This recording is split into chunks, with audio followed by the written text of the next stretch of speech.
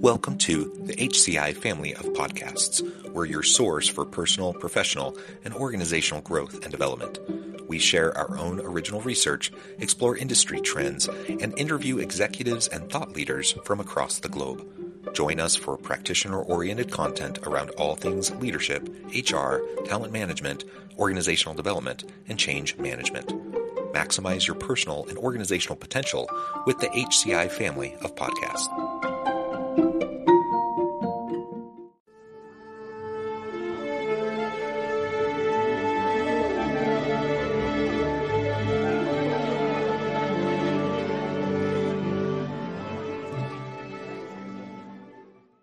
Alexandra Bowden, welcome to the conversation today. Thank you, John. Happy to be here. You're joining us from the Cincinnati area. I'm south of Salt Lake City in Utah. And today we're going to be talking about gamifying and operationalizing workplace culture, which is really what your business is all about. So I'm super excited to explore this with you and to get your insights. As we get started, I wanted to share Alexandra's bio with everybody. Alexandra Bowden is a speaker, consultant, partner, educator, and advocate. She has a vision to put customer service and creativity back into the talent equation after a dramatic career pivot of her own and realizing that talent can come from a multitude of places which we aren't tapping into. She founded People First, which is really what we'll be talking about today. Before we dive on in, anything else you would like to share with the audience by way of your background or personal context? Sure. So I actually started as a lot of people don't know this, but I started as a professional dancer. So I went through a dramatic career pivot of my own. And when I founded People First, my goal was to come at the equation from both sides. So I did career coaching and consulting for others that were trying to go through a big change or either find, the right company or the right role that brought them that joy and satisfaction. And help them kind of break through the barriers that many companies have. And then also trying to help companies understand how to find and retain top talent and do so more effectively. So that's how People First was founded. We've always had, kind of people equation at the top of mind. And we do everything through the lens of culture and turning into something tangible versus, abstract. And maybe if you wouldn't mind just diving in a little bit more into this career pivot, because you're doing something so dramatically different than professional dancing at this point in time, just out of curiosity, I'd love to hear a little bit more about that. And then, what really inspired you to go this different direction? And then we can dig into really the ideas of gamifying and operationalizing workplace culture. Yeah, absolutely. It is a different one. So I started dancing when I was 3, outside of my sister's ballet class. I think I was the one that really liked it the most. So I did not stop. It was a passion of mine. I knew very early on that that's what I wanted to pursue as my career. And I truly, truly loved what I did. I went to Ohio State. They had one of the top dance programs in the country at the time. And so I got in, I went there, originally a Baltimore native, but that was my introduction to Ohio. And when I graduated, I did a little bit of work abroad, came back, started working in Baltimore and saving for New York City, the big New York City dream. I'd spent summers dancing there in the Joffrey Ballet School, and I really wanted to make a career there. So while I was working with nonprofits that were help implementing programs in public school systems, particularly for underserved or underprivileged communities. And so I ended up interviewing and hiring a lot of teachers and working with administrations to make all of that work. I found a similar job in New York City when I finally moved there to dance, and I really loved that piece. I didn't realize I was kind of doing talent acquisition or people management at the time, in terms of managing the teachers and the programs as well.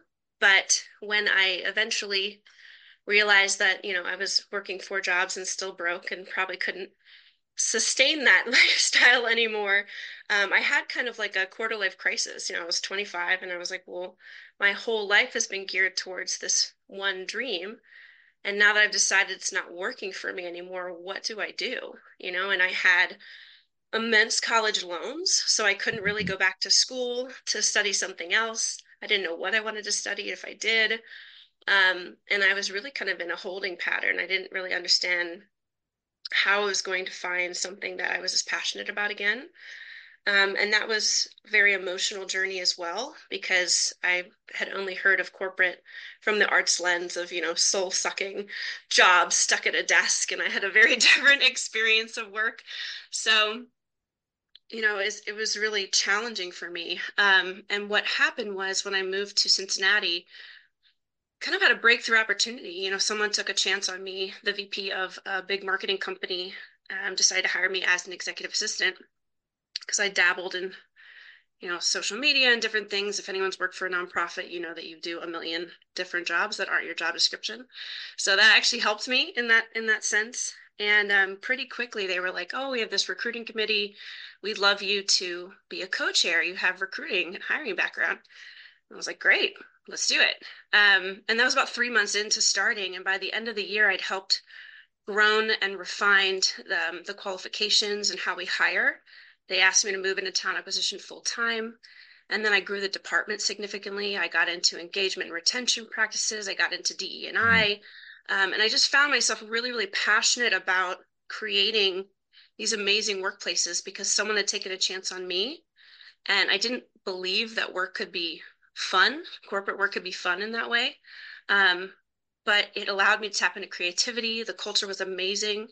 I thrived in that environment, and I wanted other people to have that same experience. So when I left and started my company, I pretty much said, how do I recreate this for other people in a way that's tangible and cost effective? Because many of the things that we need to do to create great environments for people really is fairly simple. It's just kind of taking that step and committing to doing it. Well, and thank you for providing more of that background about your own experience and finding your way into the space.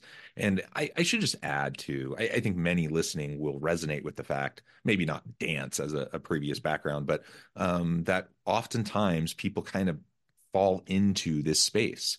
The Yeah, HR space, the training and development space, the culture space, the DEI space.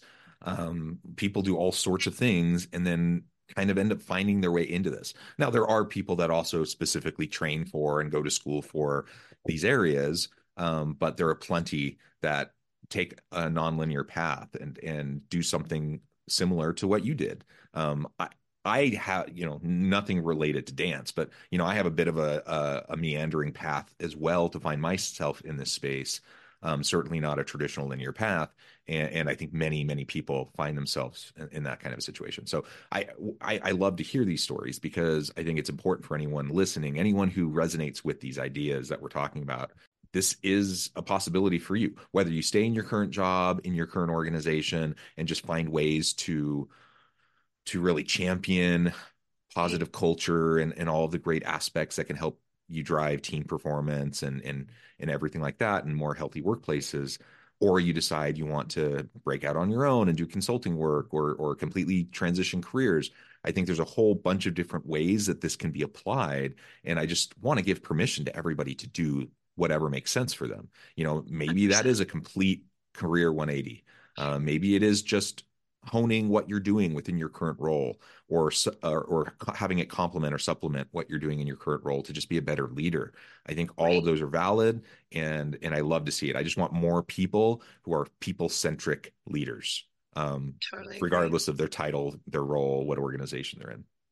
Yeah, I mean that's a beautiful point because when I started kind of rebuilding that committee, I was an executive assistant and I was working with supervisors and directors, and I had to gain their buy-in and support. And I grew the committee size like threefold, and I was having leaders take my direction and turn to me for, how do we do this better? Taking my advice. So it's just, I love that you're giving that permission of no matter where you are in an organization, no matter whether you're at the bottom of the totem pole, the top of the totem pole, you can absolutely have an impact if you find something that you're passionate about and you find small ways to champion it and take it on. Yeah, yeah, Yeah. excellent. Well, let's talk now more specifically about what you do there at People First and this whole idea around gamifying and operationalizing workplace culture. Um, there's a lot of attention given to this. There's so many books Yes. on workplace culture. I think everyone I don't know anyone who would say, I don't want to work in a great workplace, or Right. any leader who thinks I want to have the worst workplace ever. Like everyone wants a good workplace. Every leader wants to have great teams and a dynamic organization. I think Yeah. everyone wants that. That's a goal, but the aspirational goal often, we don't go anywhere from there. Like it just kind of falls off for a variety of Right. reasons. And so this idea of operationalizing culture is really, really essential in my mind. And I love, connecting it with this gamification piece. So tell us a little bit more about that. Sure. So being a small business owner myself, I think, we're so busy in our day to day. You're right. Nobody wants to have a crappy culture, and sets out to make people's lives miserable. But the reality is, unless you're intentional about it, it can go a variety of ways. People grow and develop and evolve and change, and your organization is made up of human people. And then you bring new people into the equation, right? So it's almost like an organism. It's constantly evolving and changing. So setting it once and hoping that it just happens from there, is not really a strategy. And we surveyed a bunch of different leaders. We actually surveyed over 250 CEOs. And we had asked them, how important are people to your bottom line? And again, we didn't say how important are people in general or, anything fluff. It's like how much they impact your bottom line and your profitability. And on a scale of 1 to 5, it was like a 4.2, right? So most people agreed they were um, highly translated into profitability and bottom line impact. And then we surveyed them. We said, okay, how many of you have a financial plan? 99%. How many of you have a marketing plan? 97%. How many of you have a strategic plan? Mhm. 95%. How many of you have a people and culture plan? Less than 10%. Yeah. And so, there's just a huge gap between, we plan for all these other things. We don't go based on our gut or a whim or hope that it happens. So if we agree that people are hugely impactful to our bottom line and our growth, then we need to plan for that as well. And again, bringing it back, being a small business owner, I understand it's so hard being pulled in so many directions that you might know these things intellectually, but being able to do them and make the time and the space and then having the know-how is a very different thing. So it's really important that you rely on culture leaders internally or you hire someone externally to come in and help you and guide you through that process and hold you accountable, so that you are making it intentional. Otherwise, it doesn't happen. I think the other piece that's the biggest challenge is culture is a buzzword, but it feels very abstract, right? People are like, great, we have a great culture. Well, what does that mean? What does that look like? And what's your plan for keeping it great as you grow and change and evolve? And many times it boils down to, unfortunately, words on a wall or words on a paper or words in a handbook, but nobody actually is aligned on exactly what that means. If you ask someone to repeat it for you, they probably couldn't, right? So we really try to take those next two steps of first using the game as a fun way, engaging way, something that people want to do, not something they just have to do, to get people to align around what that culture is. And I'm not just talking vague values that everyone has, integrity, ethics, right? Enron's Yeah. value was ethics, and clearly people were not operating with that, in mind. So it's about really defining what those things are and agreeing upon them at all levels. So you have the buy-in from everyone because everyone's working together to define those clear behaviors and actions. What we mean by customer service is we go above and beyond. We deliver on time. We give the customer what they need, not just what they ask for, right? It's not that customer's always right, but we want to make sure that, we're giving them excellent service and doing whatever we can going above and beyond, to help them reach their goals. Right. So you're clearly defining because people would do that a different way. And we've done this with many companies and they all define those things quite differently. And then you're taking those behaviors and you're turning them into habits and actions. You're boiling them down into processes and you're integrating them in everyday life so that they really become like a living, breathing thing within your organization. And it is something tangible. And therefore, it does impact your people and your bottom line. Yeah, and just making it tangible, going beyond the aspirational, statements. And, I'm all for, nice messaging and having nice things on the walls and having good messages on your website. And messaging is important, but messaging Sure. in and of itself is just performative. Like, it has to be backed up Exactly. by other elements, and nobody expects you to be perfect either. So we understand that an aspirational goal is just that. Like, we're never going to fully achieve it, we're going to work towards it. I think everyone gets that, and everyone's willing to be patient with that. But what people aren't patient with, in my experience, is when it's just when you're not even attempting to walk the walk at all. Right. It's just performative, and people know the difference. They know if you're espousing key values, if you're trying to work towards them, or if you're just saying them because it sounds good, it's good PR, or whatever. 100%. And the ways you just described of systematizing and operationalizing culture to really have it integrated and embedded throughout the organization, throughout the processes and procedures, the policies of the organization. So it's just really it becomes just part of how a business is done. Right. That is what we want to see. And I think Yes. that's the hard work of culture, because again, as we said at the beginning, most people, I think pretty much everyone, wants a good culture. They really Right. even aspire to it. But so many places are toxic. So many places don't have that good culture. And it's because people don't know how to, or don't go through the hard, arduous work of the Yes. systemization and the operationalization. They just kind of Yes. they hope that they can have a big rah-rah meeting and get everyone together and say, hey, let's, we love each other and we're gonna, work well together. Let's collaborate, innovate, blah, blah, blah. They throw out all the terms. And then they think we're good. Just gonna That's not happen. Yeah. that's not how it works. Like, you have to reinforce it repeatedly in many ways and Yeah. systematize it. And so it's I often say it's not rocket science, but it is hard It's not, but it's because you hard. have to be very consistent and you have to be very purposeful in what you're trying to do. Yeah, absolutely. I mean, it's like weight loss, right? Or Mhm. changing your diet dramatically. It takes time. You have to figure out, what are my barriers? What are my challenges? What are my unique, you know, things that are standing in my way of achieving this goal? And it takes small habit changes over time with consistency to start to see that benefit. So like anything else in life, we shouldn't be treating culture any differently. And when we go into companies, you brought up an excellent point of people, seeing the effort.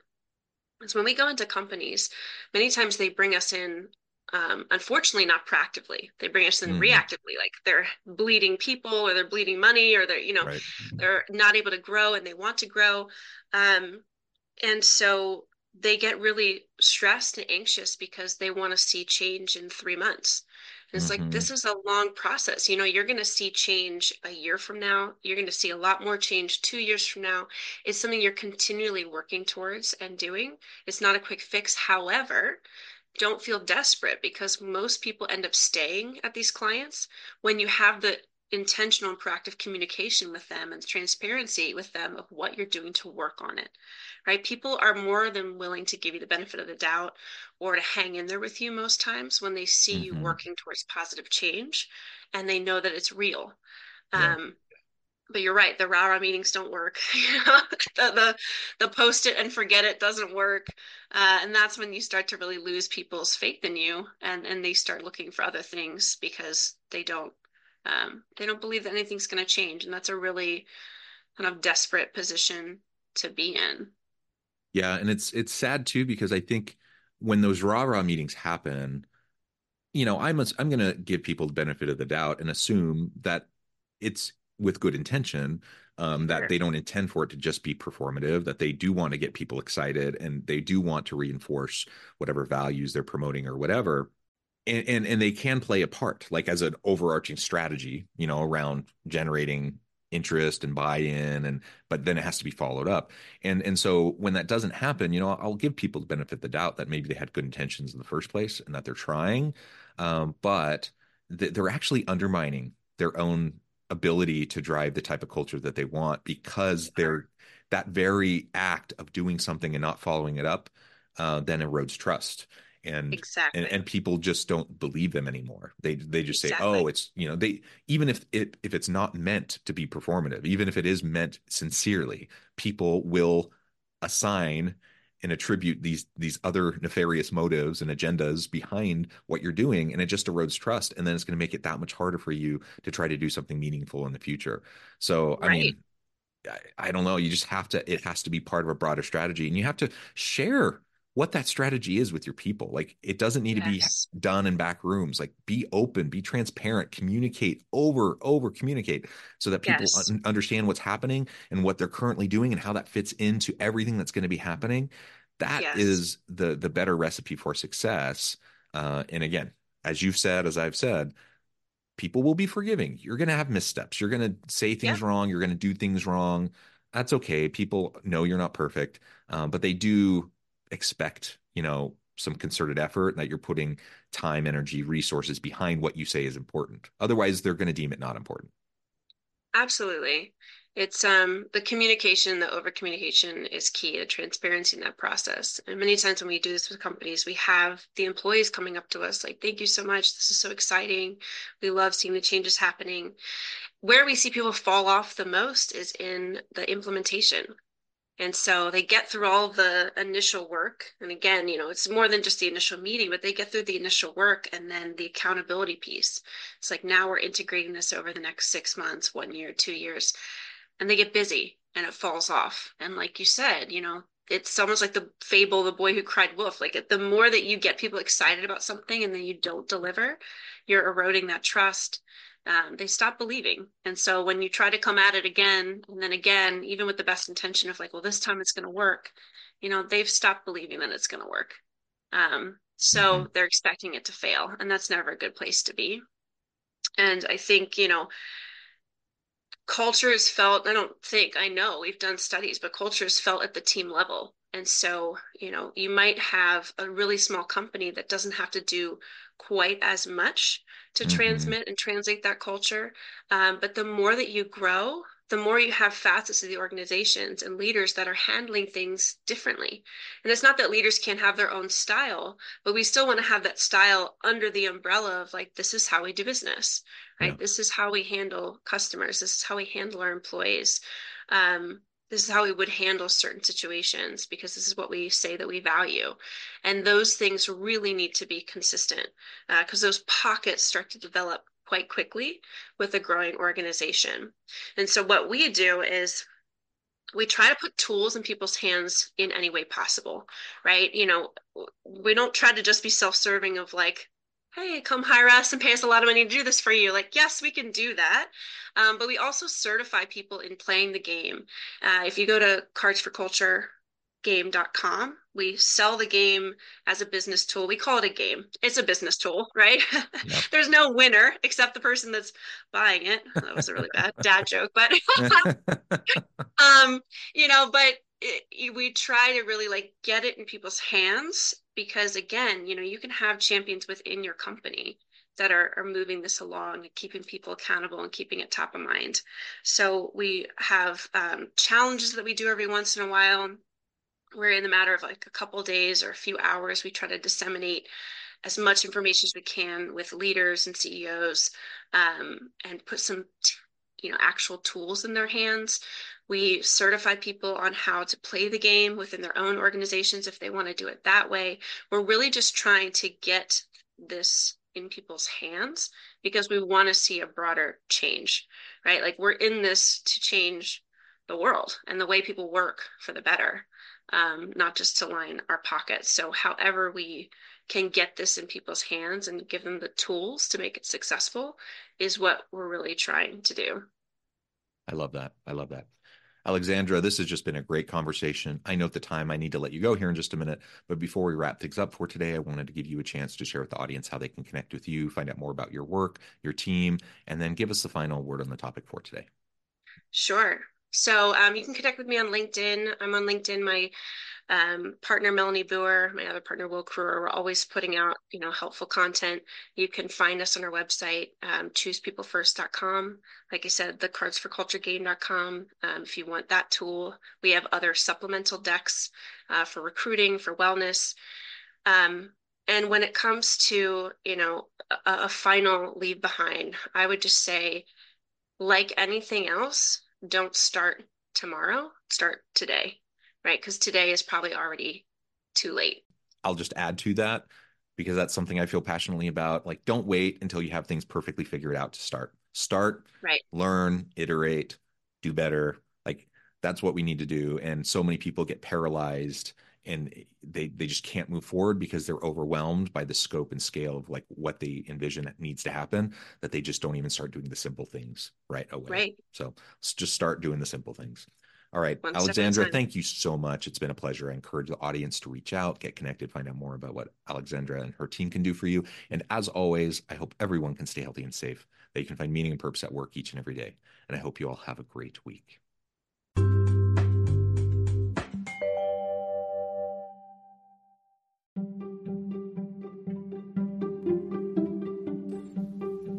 Thanks for joining us for this episode of the podcast. We hope you stay healthy and safe, and please join us again soon.